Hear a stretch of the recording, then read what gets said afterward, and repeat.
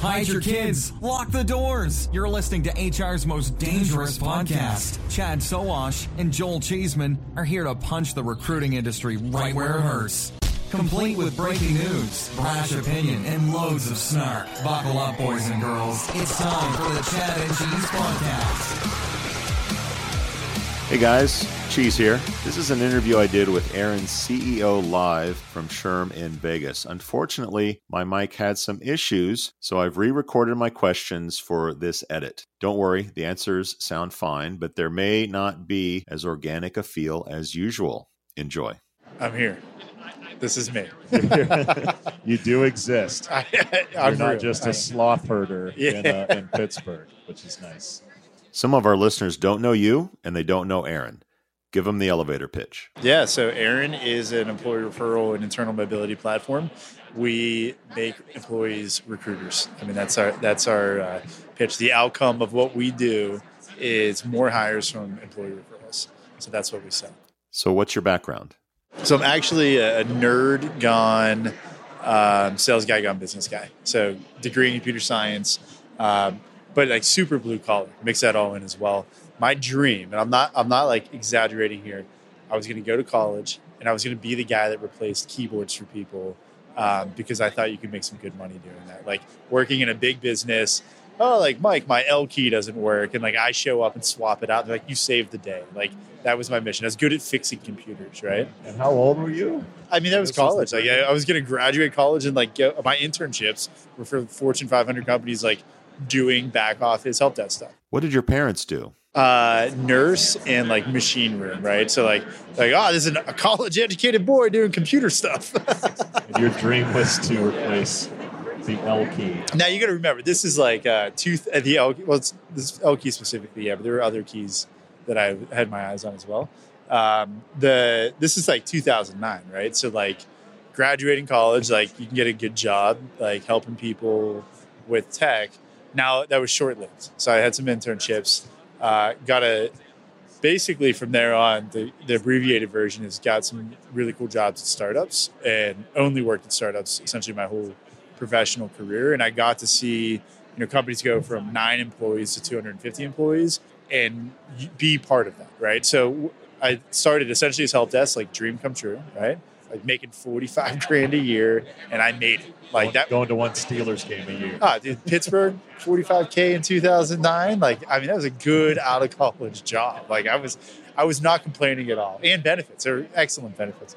So anyway, I get in there and I quickly realize, there's a lot of dumb people out there. So if you can talk about complicated things in a way that doesn't make people feel dumb, like it's something that people rewarded, and that happened at the startups I worked at. So became a sales engineer. So I eliminated the technical hurdles on a sales cycle. Eventually quit to become a salesperson because I wanted the glory. And then I realized sales is way harder than everybody thinks. I mean, extremely, extremely hard. It's fun to look at. I think it's easy. Everyone thinks it's easy because their perception of what sales is what we're doing right now. Drinking in Vegas, hanging out, expense cards. Like, yeah, they don't realize the average salesperson's life expectancy is like 16 months in a company, right? So like it's high pressure, but fun. And then eventually got into starting a few companies, and now we're here at ERIN. Right? So what was it about employment that made you say, oh yeah, I want some of that? My dad, when I was younger, was stiffed out of a referral bonus, and I said, I'm going to fix that. No, I'm kidding.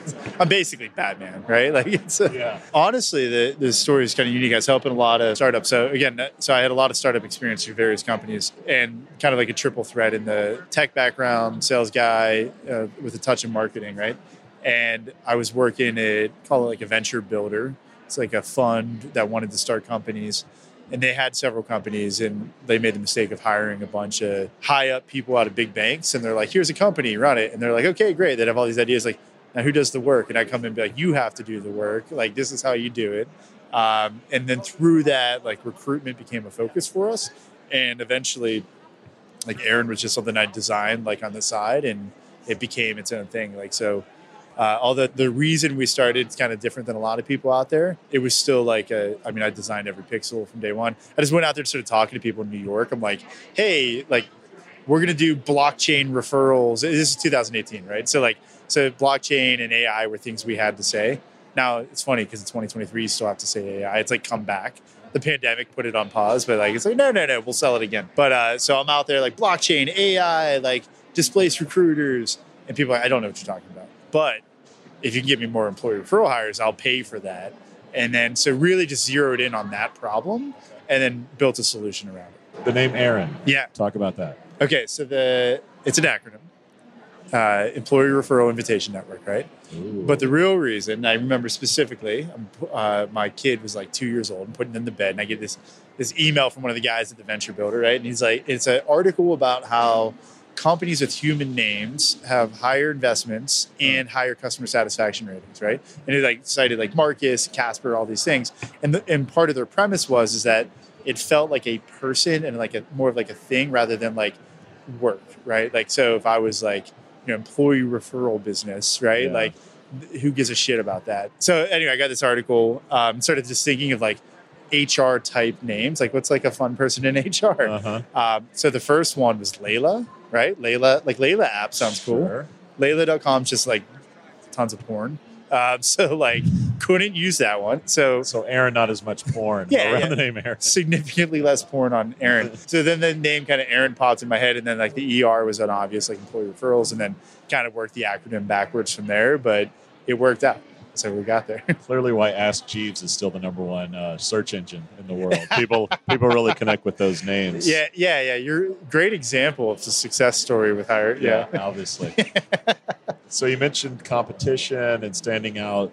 The referral business, obviously there's no public company in this business that has struck it rich. Many have come and gone, and I don't need to sort of turn the pages on those history. But you look at First Bird that was acquired recently, Teamable, WorkTaps, which I got from Google. I actually don't know if I don't even know if they are. Yeah, don't give them any credit because they don't exist. So how are you different? Because it seems like companies buy this stuff, they don't like it, no one uses it, they try someone else.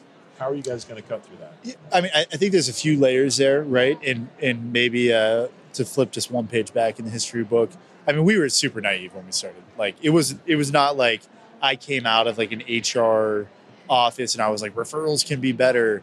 Like, we were just trying to build a solid business and solve just a legitimate like problem. If you get me more referral hires, I'll buy that. That was what everything was based off of. So actually, when we started, there was a whole bunch of other companies. And the gimmick back in the day, and we didn't even know about half of them. Like, we were ignorant, right? Yeah. So the gimmick back in the day was like, connect your network, will tell you who to refer. That's actually the whole premise that got the company started. Without that idea of connect your network will make it easier to refer, we would never have started the company. That was our whole pitch back in the day. Yeah. We've gotten off that because we realized, one, so there's about 5 other companies that did that back then. Teamable, Boone, Drafted, all of them have like gone under fire sales or something like that. And it's because they stuck on that. So where we shifted pretty quickly is through the pandemic. We realized that referrals is an enterprise problem. The bigger you are, the harder it becomes to get the numbers up. And we solve that at scale, right? So the value exponentially is bigger. What got us through, to just go off track for a second, what got us through some of that up and down of the pandemic is just large enterprise deals. And once we were able to solve that problem for enterprise, we were able to kind of work backwards from there and then educate the lower end of the market on like, this is what you need to go from 10% higher from referrals to 30, 35. Yeah. And then we could start making some big claims about like, look, here's your business at 10%. At 35%, this is what it looks like. Go tell your CFO that, right? Like, so the difference, I think, coming full circle on this is like, we're truly like an ROI driven product. Like, we talked earlier today, we had a little session here. I said, if you cannot save money by hiring more employee referral hires, you should not invest in employee referrals. Right. So obviously, like, we know that you can save money. Yeah.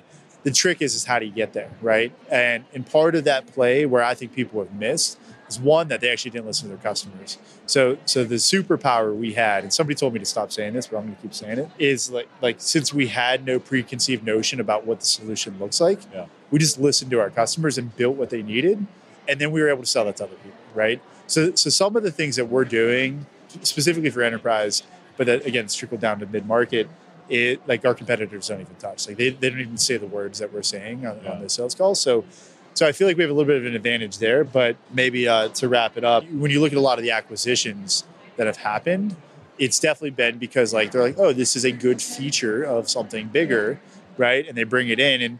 And like, look, that could naturally happen to any startup. I think as soon as you get success, somebody wants to make it part of their suite and they're good. Yep. But where I'm personally really excited about the future is I think HR tech and AI and talent acquisition all together are kind of in a weird spot right now. And what I mean by that is, realistically, in 5-10 years, you're going to have less people in talent acquisition than you have today. They're being replaced by AI plays and efficiency plays. We're not here to replace recruiters, but we're here to keep humans involved in the process. And I think as the dynamic of a talent acquisition team changes, meaning you have more sysadmins than necessarily recruiters, keeping humans involved in that process is a really appealing thing to the future. That's not just referrals. There's a lot of things you can get out of that. And so we really look at it like we're an employee-first product. And now that we're in the employees' pockets with 2 million employees using the system in 100 countries, like what else can you do for that employee, right? I will buy into you cannot be an employee referral product forever. If that's all that you ever do, there's a ceiling that you'll run into. But I think we have a good foundation for some pretty appealing plays, especially because of the mobile play that we have. Okay. Is it fair to say that companies do not have more than one referral solution? Yeah, that's a pretty safe bet. Okay, so you're replacing generally what someone already has. Is it like the ATS where everybody hates their ATS? Everyone hates their referral program, and they're looking to change. Yeah, and how hard is that change to make? Yeah, it's a great question. But honestly, it's actually not, like, replacement would be a big word for it because the ATSs have a feature that allows referrals, but they don't go deep, right? Like, it's just like, oh, here's like a share button. That's really what it is. And then you can see at the source is a share, or like on the application, hey, how did you find out about us? And they say, oh, somebody referred me, right? That's the extent of the ATS referral programs. We go way deeper about that. And the problem with those solutions, so we don't necessarily look at those as competitors, but somebody that doesn't give a shit about raising referrals from 10% to 35%, they're fine with that. But they're not our customer anyway, because if they don't care to hire more than 10% hires from referrals, why would they even talk to us? So they're cool with the out-of-the-box tech. But if you wanted to be at 35%, none of those solutions can get you there. Yeah. The real difference is creating that experience for the employee, because the employees don't use the ATSs, right? Those are candidate-focused products. We're an employee-focused product. You did not say the death of recruiting or the recruiter. I want to make that perfectly clear. Yeah. But this feels a lot like a marketing tool to me. Do you see more of what you do and what more of what marketing does bleed into recruitment? And are you sort of in the pole position to take advantage of that? Yeah. So with the larger customers that we work with, they'll have like a recruitment marketing initiative, right? Whether they outsource it or they have somebody dedicated to it. So it's interesting when they get pulled into the conversation, because it's definitely like a communications issue, right? At first, like one of the biggest problems for why referral policies fail today is because nobody knows about it, right? And then the second is that nobody knows how to participate, and then the third is that it's a bullshit experience. You have no idea what happens after you participate. So communications is a big part of solving all three of those problems. So it's starting to get blurry there, and honestly, where I see the business headed is a lot more recruitment marketing as well, but like through the employees. I'll give you a simple example. We were talking earlier about newspapers and whatnot. Like a billboard to advertise jobs, like, may be effective in some markets, but what's really effective is when you have somebody make a 10-second video on TikTok and they have 50,000 likes. And like nobody wants to see like an ad there. They want to see real people, quick hit stuff. So how do you get your employees, like your employees are the ones that have to do it. You can't manufacture that. So how do you really tap into viral? And you got to go through the employees to do that. That's where I see like referrals maturing with technology in general. It's like with consumers. And especially in certain industries, like, we were talking earlier, it's one thing if you're looking for a bunch of accountants, but high volume retail, hospitality, things like that, like you're not, billboards aren't going to work. You need to be more in like the current tech. Like Glassdoor reviews, super popular. So why can't you reward your employees for helping you with those things? So like employee referrals traditionally is like, get me a hire. It's actually not that. It's share this job, push it out there, let the world know that we're hiring, help us with that. And our whole take with the current product is that you should reward that behavior. So if you're sharing a bunch of jobs for me, like I should give you something for that, whether it's a gift card or like a giveaway or whatever it may be. So same thing goes with Glassdoor reviews, viral videos, like those are things that should be rewarded as well. And the other thing, people don't think, like the first part of the gig economy was employee referrals, right? It's no different than, hey, like go drive me here and I'll give you a couple bucks. The employee referrals is the same thing. Hey, go be talent acquisition for a day.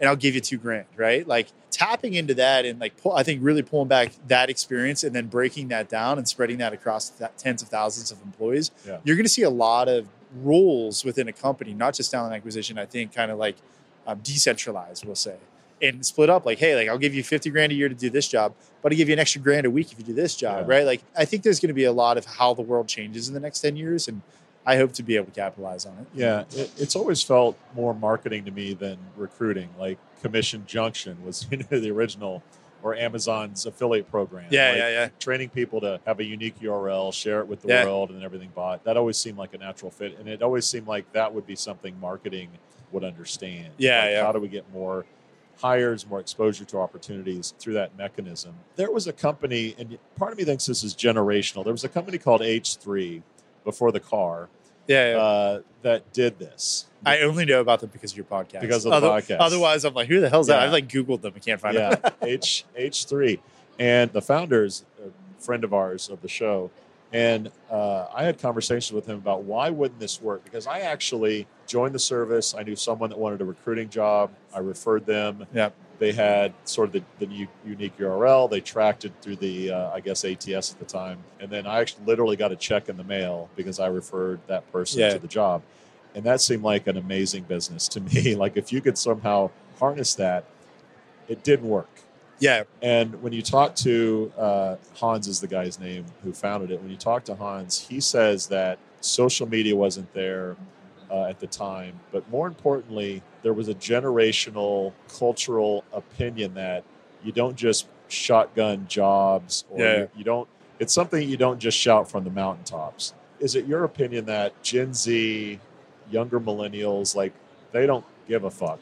They'll share the shit. Why would I they? want to get paid. Yeah. And I'll tell you, like, this is a great point because we have this conversation with customers all the time. One of the questions they'll ask is like, well, if they're sharing it on social, do we want to give them the same amount of credit as if they refer them? I'm like, well, what problem are you trying to solve? Start with that. Yeah. And if the problem is that you don't have enough candidates, then who gives a shit, right? Like, get them any way you can. And usually they're like, yeah, you're right. And I was like, and I'll tell you what, once you hit 35% hires from referrals, scale it back. Part of the problem, going back to your earlier question, where people are just missing is that the nuanced details of actually taking their paper policy and then putting it into software is really hard to scale, right? Yeah. And what I mean by that is, do you want to treat a social share different than a direct referral?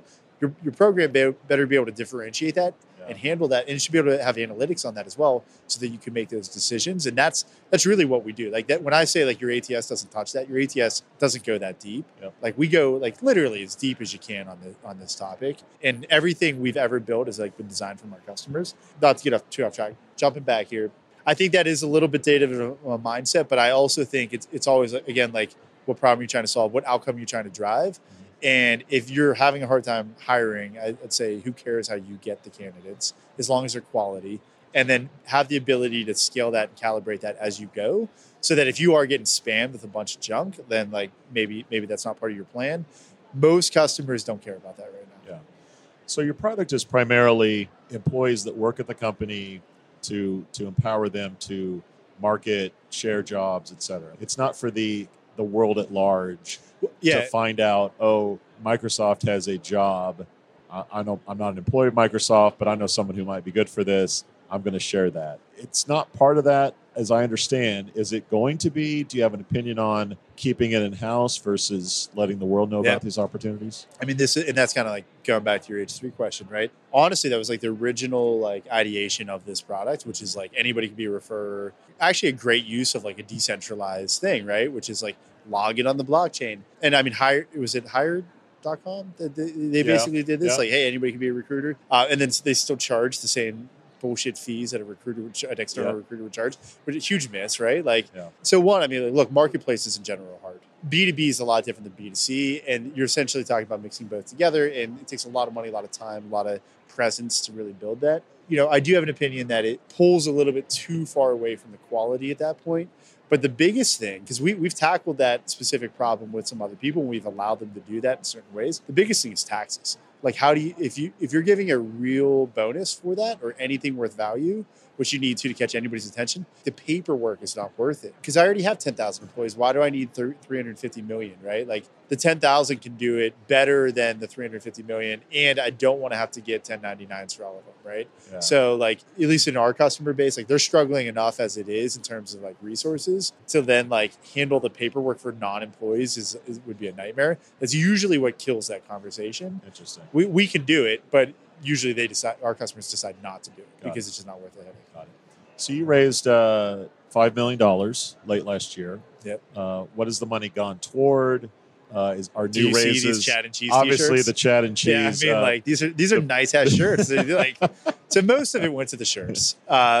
Big part of it went to the Chad. The sloths and the cardboard Chad and the t-shirts. Yeah, it's nice cardboard though, and it stands up. Really It's top of the line cardboard, as only Chad would want it. So we had early success through the pandemic and right after, right? Like we're not like some like instant success story. It was 2 years of grinding it out. And then the pandemic created a situation where people wanted to invest in more nuanced ways of recruiting and referrals has always been the gold standard. We got it.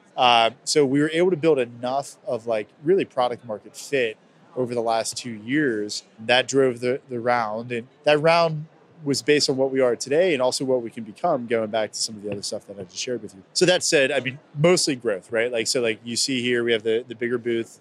I mean, we're not going to be like HR tech crazy big booth. In the booth. Yeah, a few more people. So we hired salespeople, marketing people. We doubled the size of the company in the last 6 months. But we're still, I'll tell you, raising money last year was a really cool experience because like we were profitable and then raised money, and just advice for other entrepreneurs out there. It's 2023. If you do not have a path to profitability or you're not profitable already, you're not getting the money you want. Yeah. So like that has to be a number one focus. So while we're spending that to grow faster and it's been working, we're still like super cautious of just like what's next and what's the world going to bring to us. And we want like our growth to fund that more than anything. So the round has been awesome. It's given us flexibility, but more than anything, like our customer base has been growing the business. So are you actively looking for new funding? It sounds from your comments that it's a much more challenging environment. These shows are like half I said wolves and I'm a little sheep, right? Like they're all just like circling me like, there he is. Get him. I think part of a CEO's responsibility is always fundraising. Whether you need the money or not, you should always have options. The time we're in right now is the people that need the money, the people that with it don't want to give it to them, and the people that don't need the money, the people with it want to give it to them. We want to be in that second category, right? So we operate our business as if we're never going to raise another round again. However, look, I mean, I told you the 10-year plan, which is there'll be less people in talent acquisition. They'll have different roles. It's like when ATMs came to banks, right? Everybody thought, we're never going to have tellers again. It's like, no, like the jobs are still there. They just did different things, right? So AI is coming in, and that's your ATM. I think the space is going to change pretty dramatically over the next 10 years. And I like the fact that so many businesses have done referrals and have failed. And one thing investors always start with is like HR tech's a crowded space. I'm like, it's a crowded space with a bunch of bullshit. It all looks like crap. None of it integrates or works the way you think it does. So when you get good products in there, there's actually there's a ton of potential for this space. And we want to be on the, not only the cutting edge, I'd say even the bleeding edge of that at some point.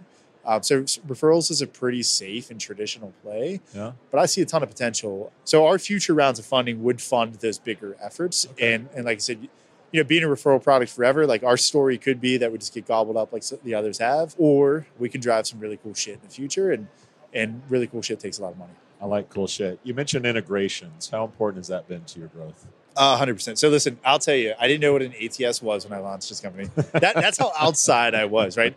I'm not kidding. And I'll tell you, trying to think of all the assholes that told me no in the beginning. Like there was a list of ATS. They were like, remember the show, was it Billy Madison? Yeah, the movie. Or the movie. But when he calls the one dude and he's like, hey, I just wanted to apologize for being a dick to you in high school, and he like crosses him off the kill list. Like that was like me with ATSs back in the day. I'm like, these are all the dudes that told me no, right? We're not going to touch your startup. You can't integrate with us. And then I did it anyway. And then they came back and they're like, oh, like you actually know when people are unhappy with our product because they're investing in things that we do poorly, which is referrals. So maybe we should actually be friends with you. So like, I love-hate relationship with some, but critical. I mean, like we have one customer that's not integrated. Wow. So not only ATSs, we do the full tech stack at this point. So as our product evolved, we realized you needed, like, it's not just about candidates. It's also about, hey, like employees and like eligibility. That stuff's not in the ATS. It's in the HRIS system. So we integrate there. We integrate with single sign-on. So it's really the whole tech stack. But out of our own ignorance, the way we did that was basically out of those systems into ours.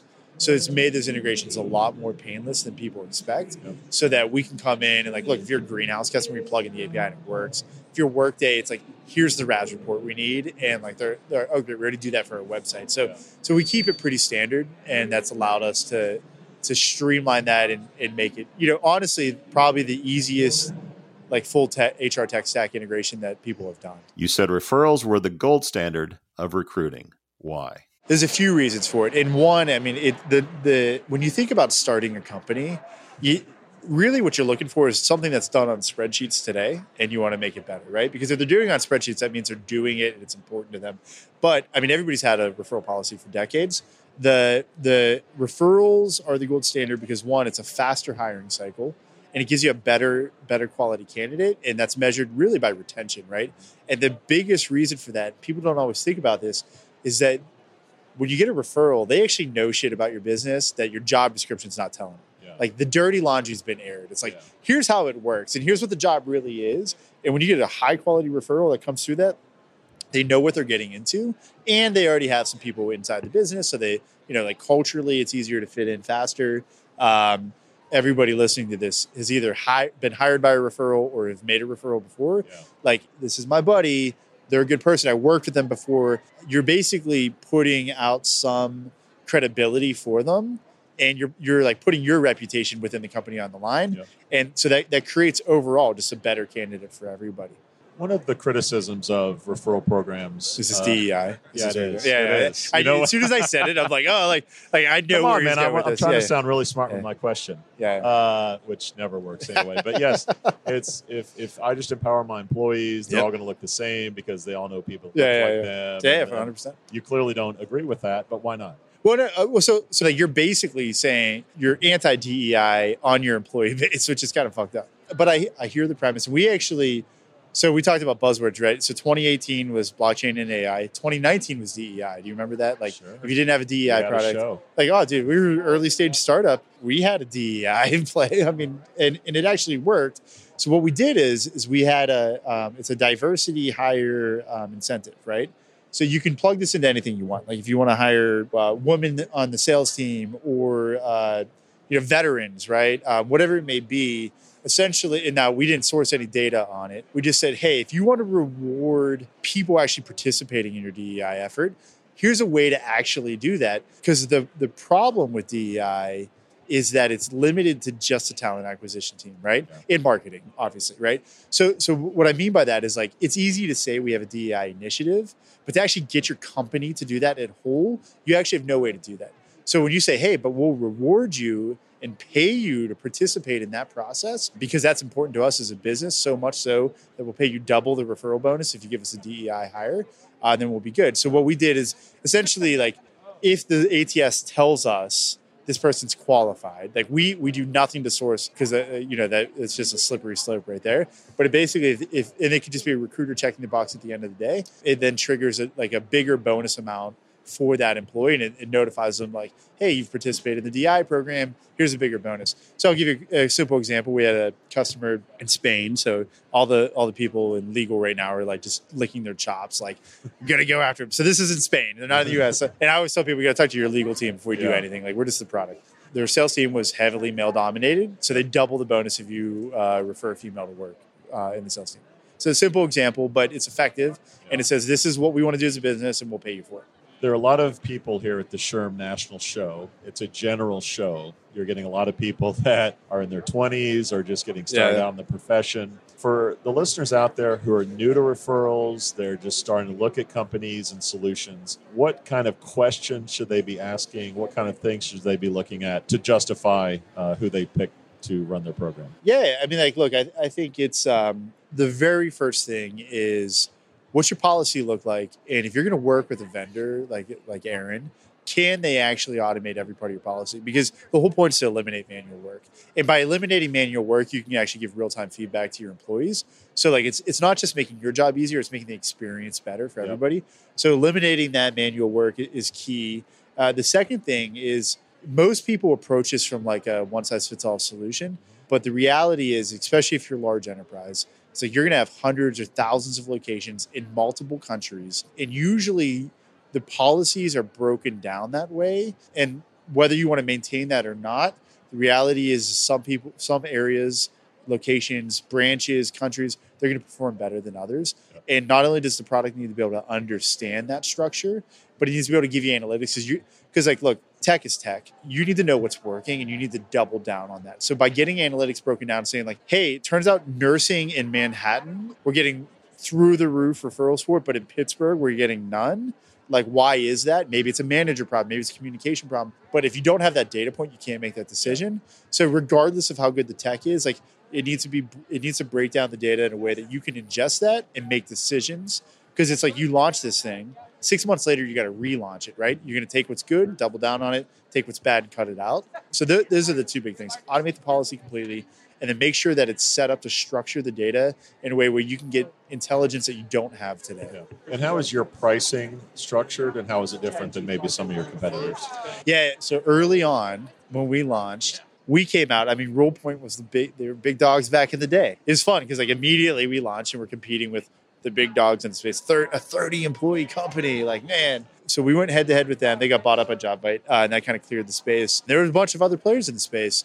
And we actually brought their pricing down because we got so effective so early on. And we were just kind of like desperate for sales, I'm not going to lie, that it like dragged everybody else down for them to price match us as our product outplayed theirs. So when that happened, it kind of set the standard. We do it based on number of employees that you have, right? Yep. So whether you're using the product or not, it's how big of a company are you? And part of that is because we have features that are focused on all employees, marketing to them, getting them, onboarding them into the system, processing their eligibility data, and giving you analytics on it, even if you have 50% using it. So we base it on your size. We take that into account. And then now we have different things that you can add on. We fully white label our product for our enterprise customers. Okay. So like that's a small extra fee. We try to say like we don't make any money on it, but it's more work. But it makes adoption easier, right? So it's something we really encourage our customers to do. But it's essentially how big are you and what features do you want? But the foundation's the size. So you're saying size matters at ERIN.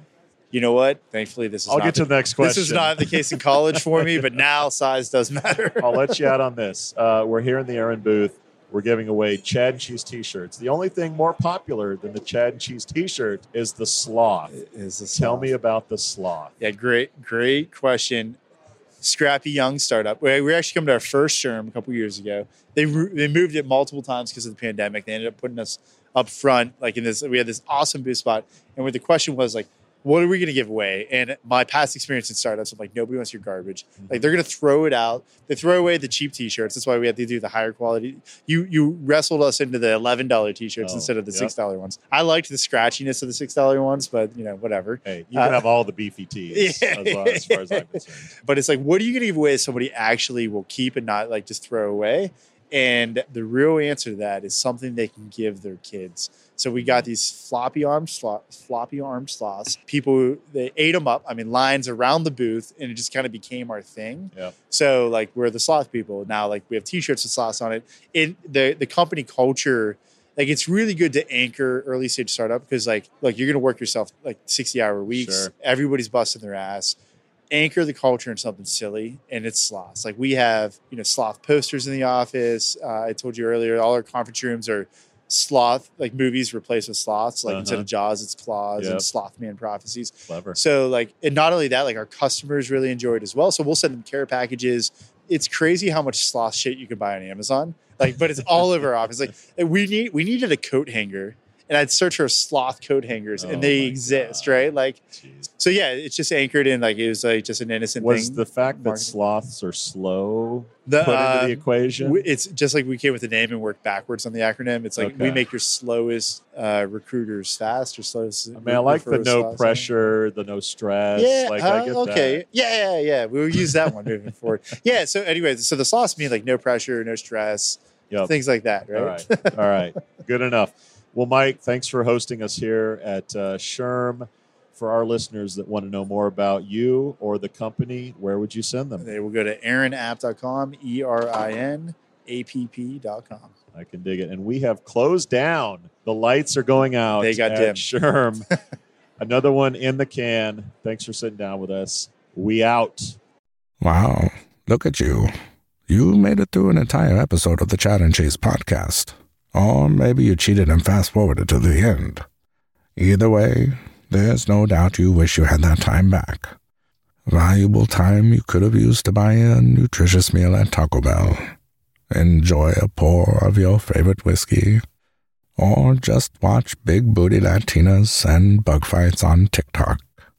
No, you hung out with these two chuckleheads instead. Now go take a shower and wash off all the guilt. But save some soap, because you'll be back. Like an awful train wreck, you can't look away. And like Chad's favorite Western, you can't quit them either. We out.